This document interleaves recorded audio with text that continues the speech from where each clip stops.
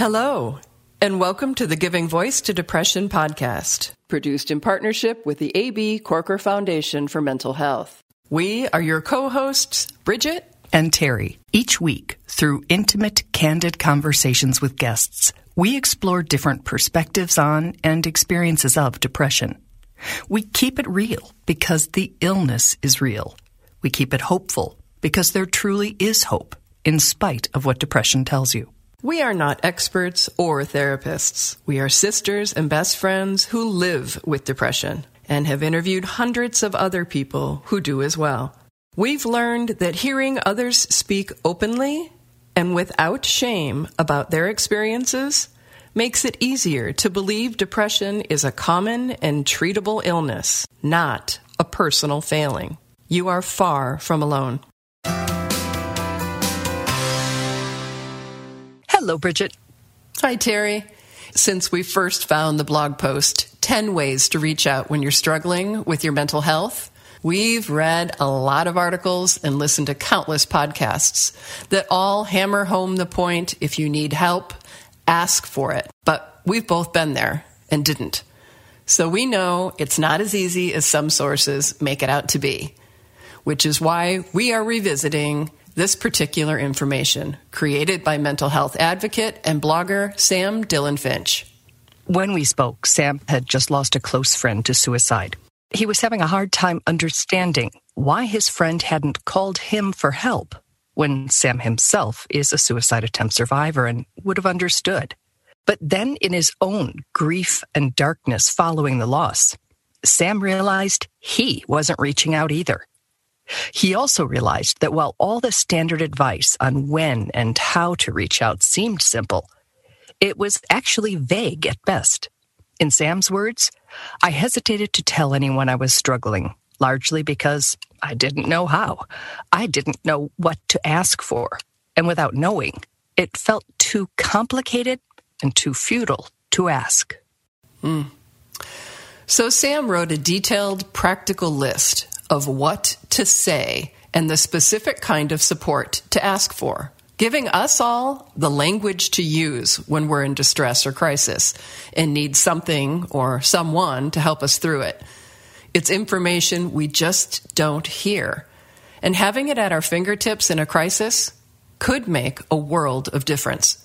This is an episode we have posted before. It is an episode we will post again because we think that Sam's ideas are real-world tested and very important for us to have up our sleeves if and when the time ever comes that we need to reach out. Here is Sam Dillon-Finch with the second half of his fabulous list, giving his voice to depression. Sam begins with some critically important questions that frame the need for a list such as his in a care system as flawed as ours is. What can we do to help people stay alive? What kind of tools can we give people that don't rely on waiting for a psychiatrist appointment that could take 3 or more months, or waiting for a therapy appointment that's coming at the end of the week, or any number of barriers that exist because the system as it is situated doesn't always have immediate support in the ways that people actually live their lives actually need that support. So any tools that we can offer people to help them figure out how to navigate these situations. The tools Sam is providing are specific, suggested language, phrases that could get us the help we need and save us the stress of trying to come up with the wording when we're in a dark and unresourced place. We pick up with number 6, which is, I'm having a hard time taking care of myself. I need extra support right now around, and then name a specific task. Can you help? I know that one of my big triggers when I'm going through some kind of episode is that if my apartment is a mess, everything feels about 10 times worse. And I think it's really valuable too, because to be honest, I don't think every single loved one in my life is necessarily equipped to help me when I'm in some kind of difficult space. But I'm pretty sure most of my loved ones can come over and I don't know, help me hook up my cable box or help me do the little things that could improve my quality of life. There are so many levels on which this one makes sense, right? The person who's struggling gets some needed help. The person helping gets to lay eyes on them, see their place, and get a feel for how they're doing and what other support they might need. And people who want to help but just didn't know how now have a specific requested way. I think you would be surprised by how many people are actually willing to mop your floor if they know that you really, really need that, and that's a concrete way that they can help. No matter what depression may be telling you about no one caring or you not being deserving of kindness, Sam reminds us that it is okay to ask for a hand. Helping make an appointment, getting your laundry done, going to the grocery store together, whatever would help you move forward. Number 7 on Sam's list of suggested ways to reach out is saying, I've been feeling low. Could you please remind me about what I mean to you or share a favorite memory? It would really help me.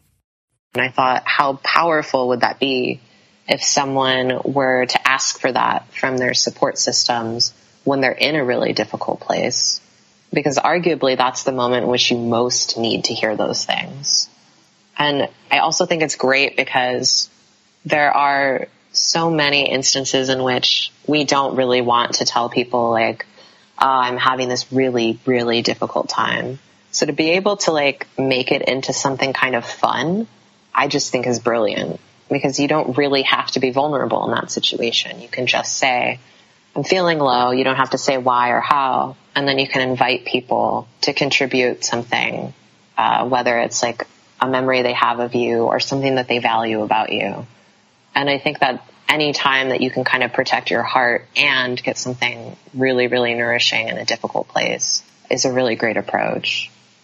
And that outreach may feel smaller or safer than some of the others on the list. And again, it would counter depression's messaging that you don't matter to anyone. It could prompt a mini version of your own It's a Wonderful Life. I really like the idea of reminiscing as a form of healing, because I think those blinders can come up so quickly.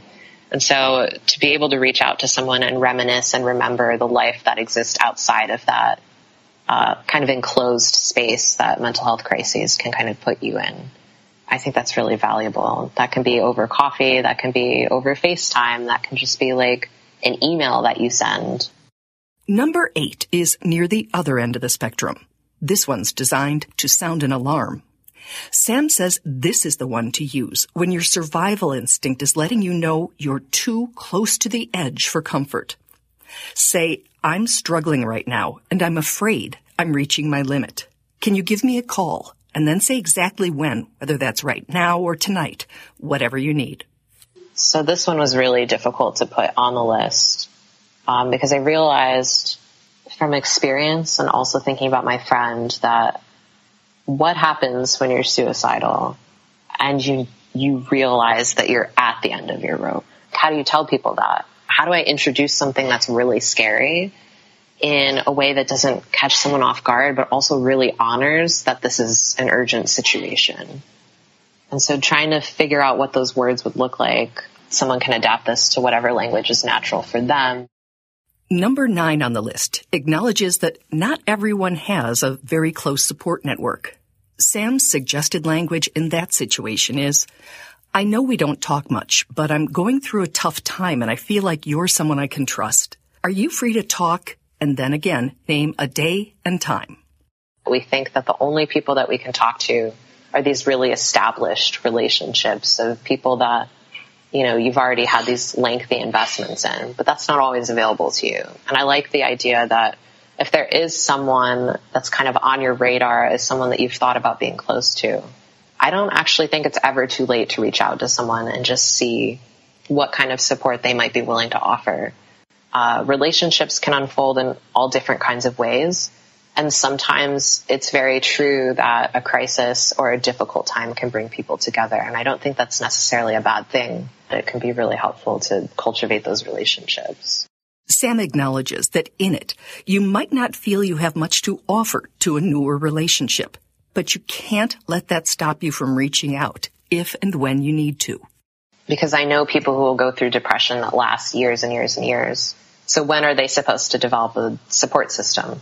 if you wait until you're like what you think of as like the ideal state to be enough for someone, you're going to be waiting a really long time because, there's always some extra step to go in recovery or growth. I think believing that you're worthy of friendship right now and reaching out to those people that you already have a sense that you could get along and really asserting for yourself that you're worthy of those connections, however you happen to be that day, is really, really important. And Sam's final and most critical suggestion is for when subtlety is neither appropriate nor safe. In the same way we're taught to be direct in asking someone if they're suicidal, if you're that someone, it's time for straight talk. Say, I'm suicidal. I need help right now. At least for myself, when I've been suicidal, sometimes I've been really reluctant to say anything, and I forget that sometimes an emergency is just an emergency. And that at a certain point, if it's a life and death situation, it warrants action, and action without apologies. If it's the difference between life and death, there is no reason to apologize, no reason to hesitate. It is okay to just say, I'm suicidal, I need help right now. Keep asking, keep stating what's going on until someone listens without apology, without reluctance. If you're listening to this and thinking, oh, I just could not do that, or I wouldn't want to be a bother or burden someone, realize that is stigma talking, not your much-needed survival instinct. If you drove your car into a lake and the car is sinking and you're just trying to figure out which way to swim, I don't think anyone is going to judge you when you emerge from the murky depths and you wave down a boat. I think at that point, people are like, let's get you out of the water. And I think similarly, when you're suicidal and you're finally at that point where acting feels inevitable, it's the same thing. If you say, I need help right now, it's an emergency. That's what it is. Because oftentimes we look at mental health struggles sometimes as like some kind of personal problem. There comes a point where it's an emergency, and it is absolutely okay to respond to it as you would any other emergency. Sam and every single other person who has lost someone to suicide will tell you without hesitation that they would rather have been called at any hour of any day or night and been bothered than have lost a life they cared about. If you don't believe anything else we've ever said, believe that. Really and truly, if my friend had called and had said any number of the things on this list, there's nothing I wouldn't have done, because I would so much rather than be alive. And at the end of the day, that is really, really very important, is staying alive. Oh, Terry, believing you are worthy, that's the bottom line. It's so base. It's base unless you're completely depleted by depression and convinced you're not, and that everybody's better off without you, and then it's not, then you got to really reach for it. Totally. Yeah. It's all just such good advice. And he talks a lot about, because now we're up to the, later numbers on the list where it's a more critical situation, but make these asks, call out for help, say you don't want to be alone, say you're having a bad time, way before you're in a suicidal crisis, way before your basement's flooded, as he used as a metaphor, because nobody would wait until they were nearly dying of cancer to ask for what they need. So we have to treat this the same way and just be able to, maybe we're back to saying, believe I deserve the support to get through this. Exactly. And I can say, I have tried one of these suggestions, and that was reaching out to a friend and asking them to kind of mirror back my value or to me or their experience of me. The healing through reminiscence that he said? Yeah. Yeah. Because at the time, my brain was just telling me horrid things about myself, like only horrid things about myself. And I knew I needed to stir in some positive reality-based observations that I wasn't able to conjure up within. So I actually printed it out and I kept it, and I assume there will be another day in the future that I'll need to pull that out and be reminded of my value. But it was a great exercise for me. Cool. I'm glad to hear that. I can write you a whole book if you ever need it. Ooh, I'd love it. I'll print it. And we will be linking to this entire list, all 10 points, and Sam's blog as well. They'll be on both our Facebook community page and our website, givingvoicetodepression.com. And Sam, I so appreciate your candor and keeping it real. Thank you. And just his wordsmithing. I love the word choice. It just really resonated with me. Me too. All righty. Thank you, Sam. Thank you, Bridget. Bye, Terry. Love you. I love you too, hon. We truly hope that our podcast brings a little more understanding, helps you better articulate your experience of depression, or better understand how to support someone else's. We invite you to join us for daily posts on the Giving Voice to Depression Facebook page and on Twitter and Instagram at Voice Depression. It is a comfort to be among fellow travelers on depression's dark road. And remember, if you're struggling, speak up. If someone else is, listen up.